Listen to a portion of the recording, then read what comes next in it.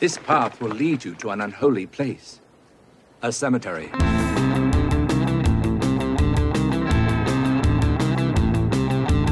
Hello everybody, Foggy Jack here, the lost boy, oddball of magic, and the host of the Foggy Jack 13 podcast. I'll meet you down in the pumpkin patch where the haunters meet the haunted.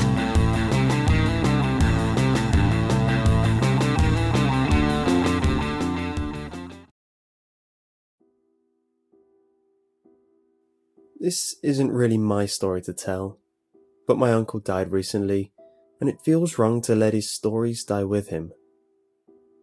My uncle was a hell of a character, a big drinker, and a captivating storyteller. He barely made it past 60 before the cancer got him, and I'll always miss him. He had an amazingly colourful life. I used to only see him once or twice a year because he was a crazy traveller, sometimes for work and sometimes just for fun. I feel like he did more living every year than I've managed in my whole life, even when he was in his 50s.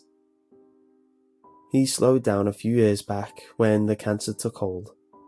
Spent most of his time here with us in Australia.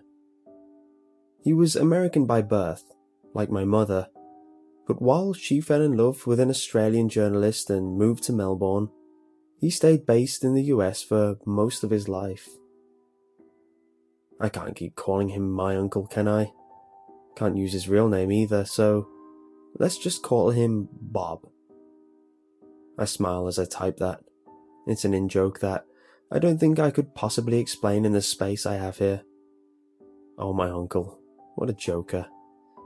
Anyway, good old Uncle Bob came out of his early military service with a good record that landed him a good plum job in a US intelligence agency in his early 30s. He told me a few memorable stories from that period in his life, but ingrained habits died hard. He never named the agency and always used nicknames for his colleagues. I've put together some clues and I think I could take a guess at which agency it was, but I don't really know.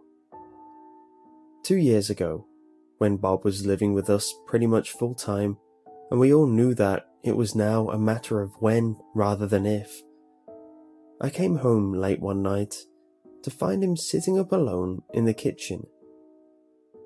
He looked so wrong, you know. My Uncle Bob was life distilled into its pure essence, and here was this shrinking husk that barely resembled a man I remembered. He was eating caramel and macadamia ice cream straight out of the tub with a long parfait spoon, and between spoonfuls was sipping the Black Label Jim Beam he loved so much. I sat with him, not saying anything to start with, and he gave me a sly smile and slid the tub of ice cream across the kitchen table to me, spoon sticking out of it like an antenna. He kept the bottle. "A bribe," he said with a wink. "Not to mention the bourbon to your mom." I opened my mouth to reply, but everything I could think of to say seemed clumsy and stupid and inappropriate. I put my mouth to better use, eating a spoonful of ice cream and crunching on pieces of macadamia nut. Bob gave me a sad grin and shrugged. "Don't think it's going to make much difference anyhow," he sighed. "This stuff in my lungs is going to take me in its own time, no matter what vices I indulge." There was nothing to say. I nodded sadly and ate another spoonful. I only ever killed one man. The non sequitur was so jarring I almost choked on a nut. I felt the sharp edge of brain freeze coming on, so I swallowed too hastily and nearly choked again. "What?" I finally sputtered. All those years working for Uncle Sam, I drew my gun a few times. I only ever killed one man, though. He sipped some bourbon and stared into the distance over my left shoulder. Of course, I'm not sure he was a man, so maybe the count is 0 after all. Wait, I said, and stood up. I filled the kettle and put it on to boil, then came back and sat down.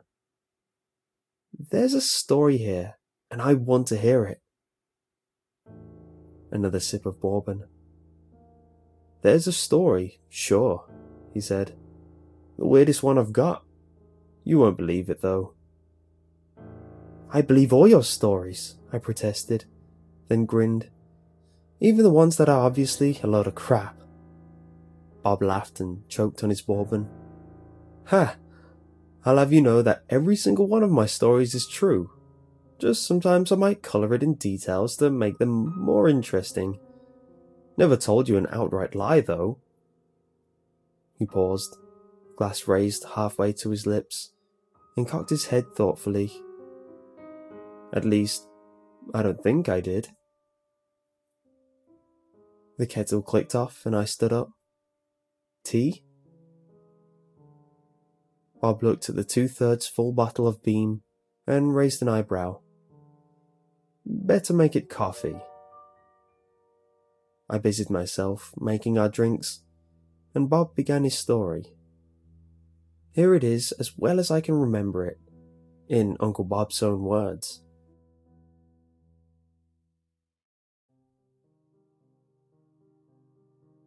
It's weird how it started. We got a call that one of our field agents had suffered some kind of breakdown, maybe a psychotic break. He was screaming and ranting and wasn't making a lick of sense. I knew the guy a little. We played poker together a few times, but he wasn't a buddy of mine. Knew his face and his name, and that was about it. Anyway, his boss had given up. Didn't know what to do. So his boss had gotten involved, and so on along the chain. Somewhere along the line, someone mentioned that my boss, let's call him Corky, had some psych training, and maybe he'd like to have a look. I know, should have called a doctor for the poor guy. But you have to understand, the Cold War had only been over for 5 minutes, and old habits around secrecy and keeping things in-house as much as possible really died hard. They would have exhausted every possible internal lead before going to a civilian shrink as a last resort. Corky mentioned it to me, knowing I'd done some psych training in the military. I considered priesthood for a time. Don't laugh, I'm serious. And I did some of the chaplain training, which included basic counselling and psych evaluation, and he asked if I wanted to tag along. Nothing was on fire, so I figured, what the hell? This poor guy. Man, he was in a bad state, like a horror movie brand of crazy. They had him locked up in his supervisor's office, and he was shivering and hyperventilating and biting his nails. His eyes were so wide, like perfectly round, that you could see the whites all the way around. Someone had gotten him out of his work clothes, and he was in some agency embroidered sweats, 2 sizes too big. He looked like a kid in his dad's clothes. I sat there to observe, and Corky tried to talk to the guy. Mr. Jones, he said gently. Mr. Jones? The guy just sat there, trembling like a chihuahua and staring wildly into space. Paul? That got a reaction. Mr. Jones leapt to his feet and screamed into Corky's face, spacing out each word as a separate phrase. My name is not Paul. Corky raised his hands soothingly. Whoa, it's okay. What do you want me to call you? The guy panted like a Great Dane, and I thought he was about to shout again.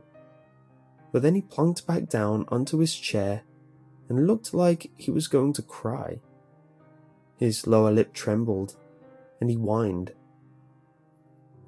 "I want you to call me by my real name." I could see Corky trying to work out how to approach this.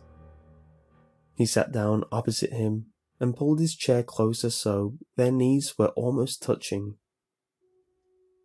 "I'm really sorry," he said, sounding genuinely apologetic. "I must have been given some bad intel. They told me your name is Paul." I played poker with this guy. His name was definitely Paul, but I didn't say anything, just left Corky to handle it. The guy's face scrunched up, and I could see a lot of emotions in there. Rage, fear, and grief. Something had messed him up real good. After a long silence, he said softly, barely more than a whisper, "Everyone's lying, and I don't know why." "Who's lying?" Corky asked. "Everyone," he replied, and his voice slowly increased in volume. "There's guys out there I've worked with for 10 years, and out of nowhere, everyone starts calling me Paul, like it's a funny joke. But then the nameplate on my office door says Paul, and I check my in-tray, and all my mail is addressed to Paul. Jesus, this has to be some kind of crazy joke. But what if it isn't? I'm going crazy. I must be going crazy. Oh, Jesus, help me." This last part was a scream, so loud I heard the window pane shake in its frame. "Hold on, buddy. We can sort this out." Corky's tone was sensible, conciliatory, absolutely believable. The man had incredible charisma about him, and he was turning it up to 11 on this guy. "I know these guys like a practical joke, but it sounds like this one got out of hand." The guy nodded, looked a little calmer, but there was still panic lurking in his eyes. His arms were crossed in front of his chest, and it looked to me like he was holding himself, comforting himself. I felt for him, but he had clearly snapped. "It was all because of that crazy guy in the tenement," so-called Paul said. Corky asked what he meant, and he elaborated. "Local cop is a buddy of mine from the army. Said they had this weird guy squatting in a condemned tenement building, and they couldn't start demolishing it until he was out, but for some reason, nobody could get him to budge." Corky nodded, let him keep talking. "It's not our jurisdiction, I know, but I figured, hey, let's give him a fright. Show him the big agencies are getting involved. See if we can scare him into moving on. Do a buddy a favor, right?" "What happened next?" Corky asked. "I went to see the guy. The building's a wreck, but he's in the basement, and it's set up like a horse boudoir. I don't know how he did it, but it was really plush. Felt like a penthouse in a classy hotel, not a basement in a rat-infested hellhole. I can see why he didn't want to leave." So-called Paul stopped for a moment and asked for a glass of water, and I poured some from the pitcher on the desk. He took a big gulp, then continued his story. "So there I was, and this guy was obviously nuts. Like, I think he'd banged his head when he was a kid, you know. Wasn't all there. I never really got a chance to get started. Told him my name, my real name, I mean, and he just shook his head and said, no, my name is Paul. I said I was pretty sure I knew my own name, but he just shook his head.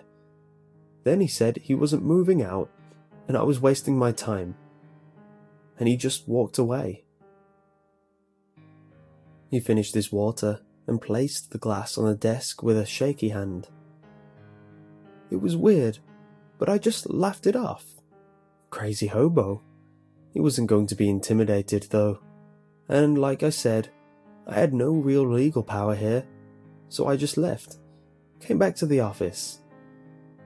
That's when I saw that some joker had changed the name tag on my parking space to P. Jones, and then everyone was calling me Paul with a straight face.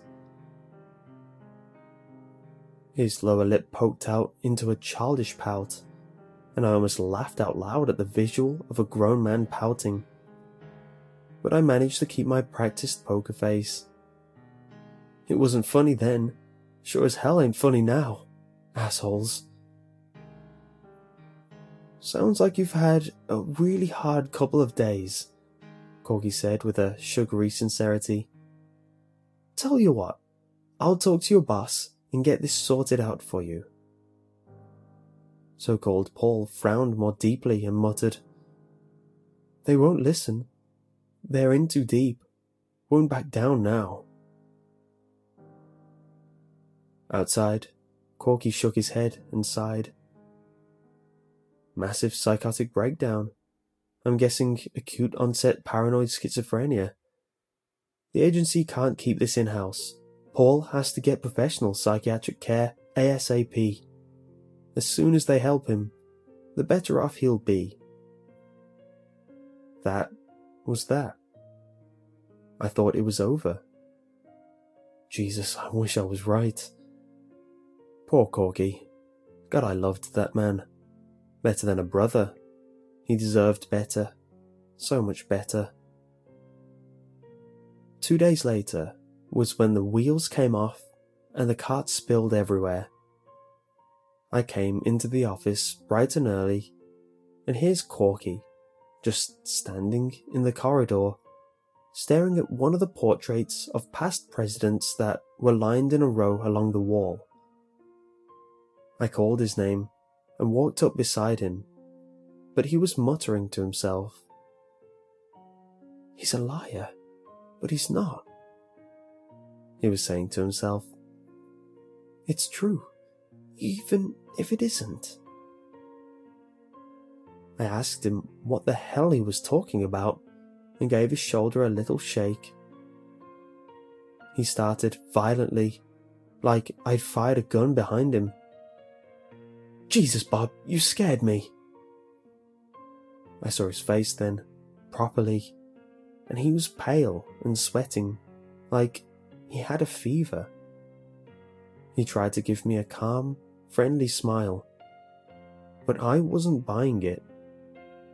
Still, he waved me off and said he had stuff to do. Back at home, around midnight, I was woken up by the phone. It was Corky, and he sounded bad. His name isn't Paul, he said, without even saying hello. Well, it is now, but it wasn't before. Do you understand? I said no, I didn't understand, and he went on. What happens if a liar isn't a liar? What if everything he says is true, even when it's not?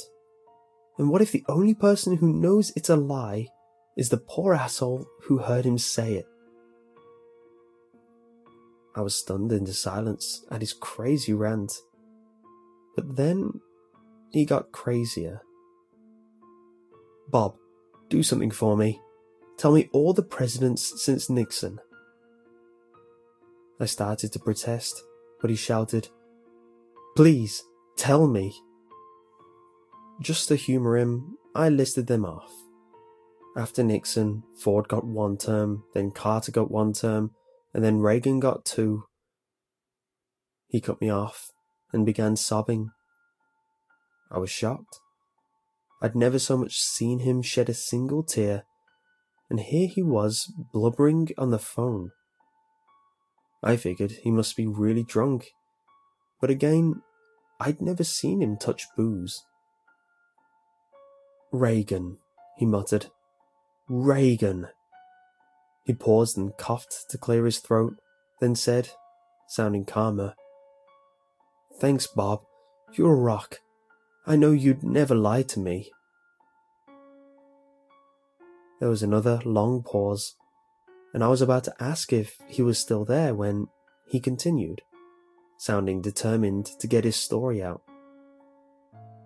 "I went to the tenement," he said. "Paul? Well, not Paul, but you know who I mean. He was right. It's like a palace down in the basement. That hobo even has a big screen TV, cable and everything. I wasn't going to try scare him out, you see. I just wanted answers. Thought maybe there was some weird mold growing down there or a gas leak. Something to explain an agent with no history of mental health problems suddenly going nuts. Instead, there's just this slow-talking imbecile in a burgundy bathrobe, sitting on a king-size bed and watching the bloody classic movie channel." Corky had a violent coughing fit, and I asked him what was wrong. "First cigarette in 24 years, he gasped. "Needed it, but lost the knack of smoking them." He took a moment to get his breath back, then continued his story. "I asked if he remembered a man in a suit coming to visit him, and he smiled and said, 'Oh yeah, Paul.' The smile looked weird, kind of nasty, like he played a mean joke on someone. I started to ask more questions, but he raised a hand, said he was watching a funny movie. I looked over at the TV, and it's bedtime for Bonzo. You know that stupid old movie about the guy who raises a chimp like it's a kid. So he's got his eyes glued to the screen and won't listen to my questions." I heard the whoosh and crackle of a long drag on a cigarette. Must have been right up next to the mouthpiece. Then this half-wit, he says that guy was president. He talked about that actor, Reagan, and I burst out laughing. No way a washed-up old actor could be president of the USA, right? Right? Oh, Jesus. It sounded like he was crying, but he pulled himself together and continued. "Here's the thing. Until yesterday, Carter got his second term. No, wait, hear me out. He was up against Bush, whose main competition for the candidacy was Anderson. Bush ran a terrible campaign, and it ruined his career. 4 years later, there was a big messy fight among the Republicans, and it was Stason who ended up getting the candidacy and beating Mondale." Corky laughed, and it sounded like the croak of a crow. "This morning, there I was, walking into work, doing just fine, and here's Ronald Reagan's face hanging on the wall in the corridor of our office. The bloody chimpanzee diaper changer, now the 40th president of the great United States." There was another long silence. "I'm going to kill him. The hobo, I mean, not Reagan. What he can do would be dangerous, even in responsible hands. But there's something really broken inside of him. Maybe nobody is meant to have a power like this, and it's broken his mind. Maybe he isn't even a man, but something else. Whatever he is, though, I can't let him keep going. I mean, what if he said all nukes had been launched, or the sun had exploded, or I don't know what the limit is. Maybe there isn't a limit. I have to stop him. Do you understand? I have to." He hung up in my ear. I leapt out of bed, threw on some clothes, grabbed my sidearm, and ran to my car. Corky was a good man. I had to stop him from destroying his career, maybe his whole life, over some brief moment of craziness. I had the address of the tenant in my notebook, so I raced over there, breaking pretty much every traffic regulation it's possible to break in a 20-minute drive. I screeched to a halt right behind Corky's car and stormed into the building. Down in the basement, there's Corky, holding this guy at gunpoint. The basement was really luxurious, but a bit tacky, like a Trump hotel kind of thing. And here, amid the draperies and lamps, is this small, balding, middle-aged guy in a plush bathrobe with a confused expression on his face, just staring at Corky's gun like he didn't understand what it was. He gave a little frown, like a confused toddler, and said to Corky, "You have to go now." There was this... It's hard to describe, but it was like a silent hum vibrating the air. It lasted just a moment. Then Corky said, "I have to go." And he just turned and walked out. I asked the old guy what had happened, and he shrugged, sat on the edge of his bed, and turned on the TV. I asked again, and he shushed me. When I pressed him again, he turned to me with a petulant scowl on his face and said, "I don't want to talk about Corky anymore. Corky isn't even real." I felt that thrum of power in the air again, and my guts loosened up in fear. The creepy old guy turned his eyes back to the TV, and I ran out into the stairwell, but Corky was already gone. I sprinted up the stairs and out into the street, but his car was no longer parked in front of mine. He had only left the basement a minute before, maybe two, but he was already gone. I knew it was stupid, but I started to panic. I jumped into my car and drove over to Corky's house. There was an unfamiliar car in the driveway, some big family station wagon. The mailbox had a name printed on it. It wasn't Corky's name. The impossible was starting to look more and more certain, no matter how crazy it seemed. But I had to make absolutely sure. So I drove to work. I wasn't really meant to be there after hours, but I had a key, so I let myself in. I walked down the corridor, watching those former presidents slide by, but I averted my eyes from Reagan. At the end of the corridor, Corky's office. But it wasn't his office, was it? Technically, I suppose it had never been. Some other guy's name was on the door. Corky's position title was written above it, but a totally different name was underneath. My boss, my friend, had been wiped out of existence by a petulant man-child who just wanted to watch TV. I don't remember much of the next little while, but my next clear memory was me, standing in front of that damned, crumbly old tenement building. I had an idea, you see. I'd make this guy bring Corky back. I'd force him to use whatever godlike power he had and set things right.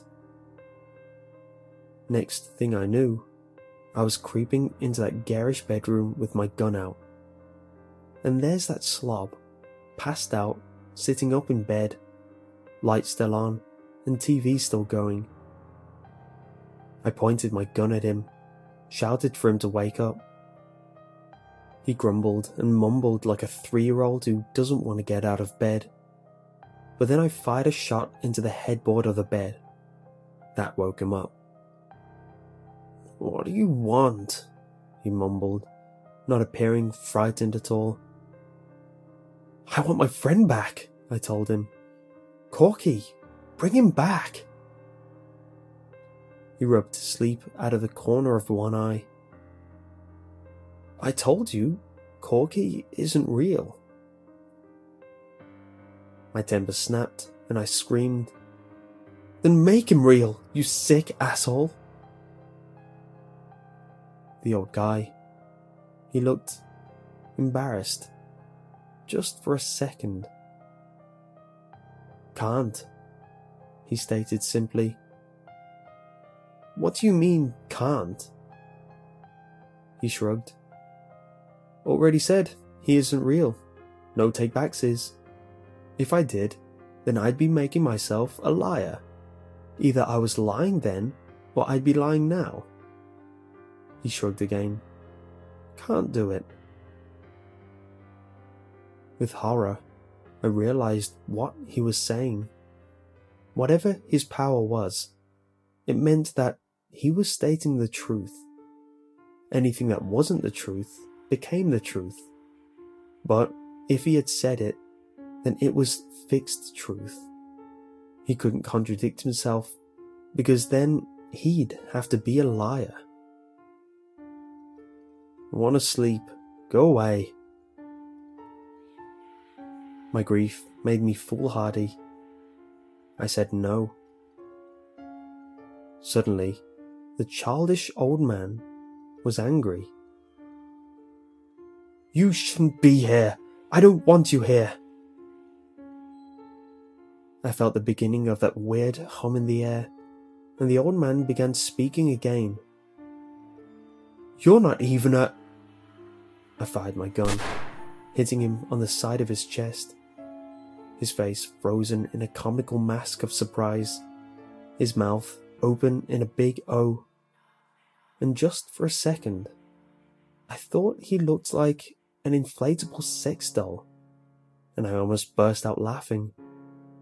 Blood was already turning the front of his rich purple bathrobe into a dark burgundy. "What?" he said, dumbly. He looked down at the spreading blood, then raised his gaze back to me. He looked furious. "You didn't shoot me," he declared in a loud, childish voice. That thrumming power again, and the blood in his robe vanished. "You didn't shoot me at all. You shot yourself." I didn't give myself time to think. I put a bullet into his face. His jaw exploded, and his once bloody, then clean again robe was once again covered in gore.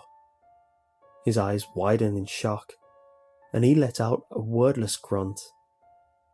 His ruined jaw worked up and down, flapping uselessly, and it was clear he was still trying to talk. "Shut up!" I screamed, and I fired again, putting one through his forehead. I lost control. I fired again and again into his face, his neck, his chest. I emptied my clip into the asshole who killed my best friend. No, worse than killed. Wiped right out. Erased. I'm not going to tell you how I got away with it, but I did. There was a cover-up, the building was torn down, and I never faced so much as a charge for disturbing the peace. It wasn't magic or demonic power or whatever he used, but that weird old man was wiped from history, almost as thoroughly as Corky had been.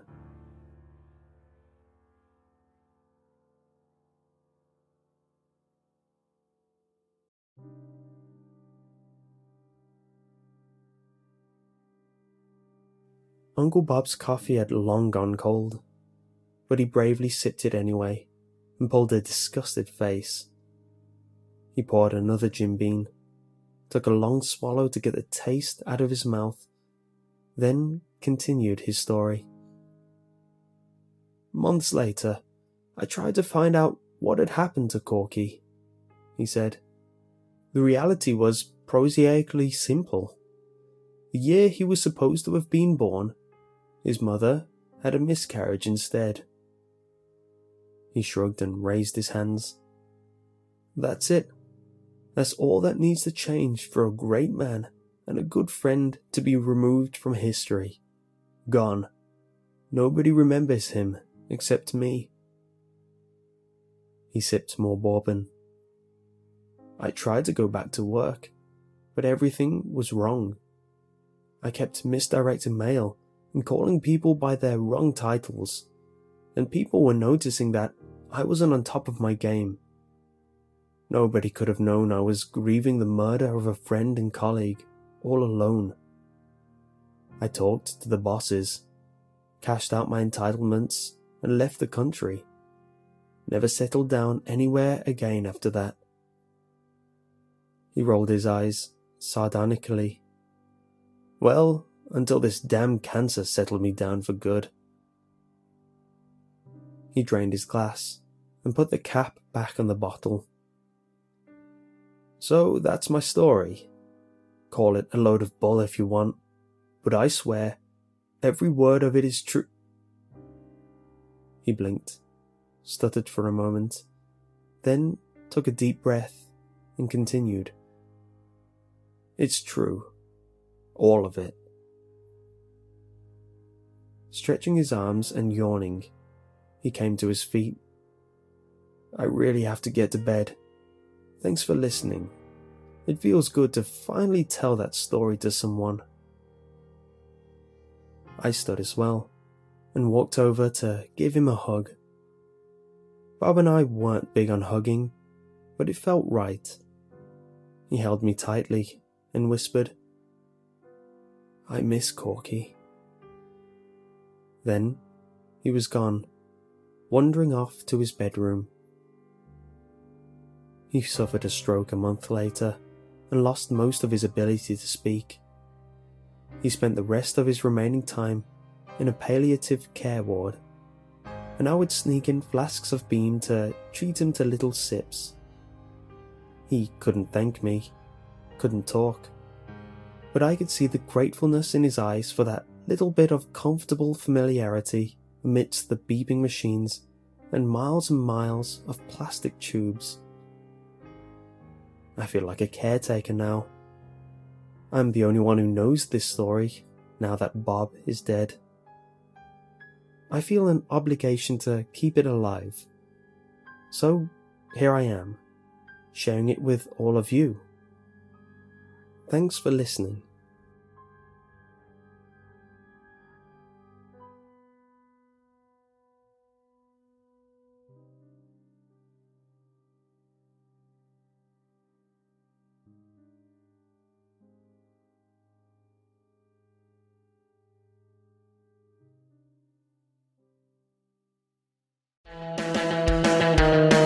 Thank you guys for listening to this episode of the Foggy Jack Live Podcast. Please follow us on all our social medias at FoggyJack13. Also, make sure you subscribe to YouTube and to our Patreon. Hope to see you all next time down in the pumpkin patch.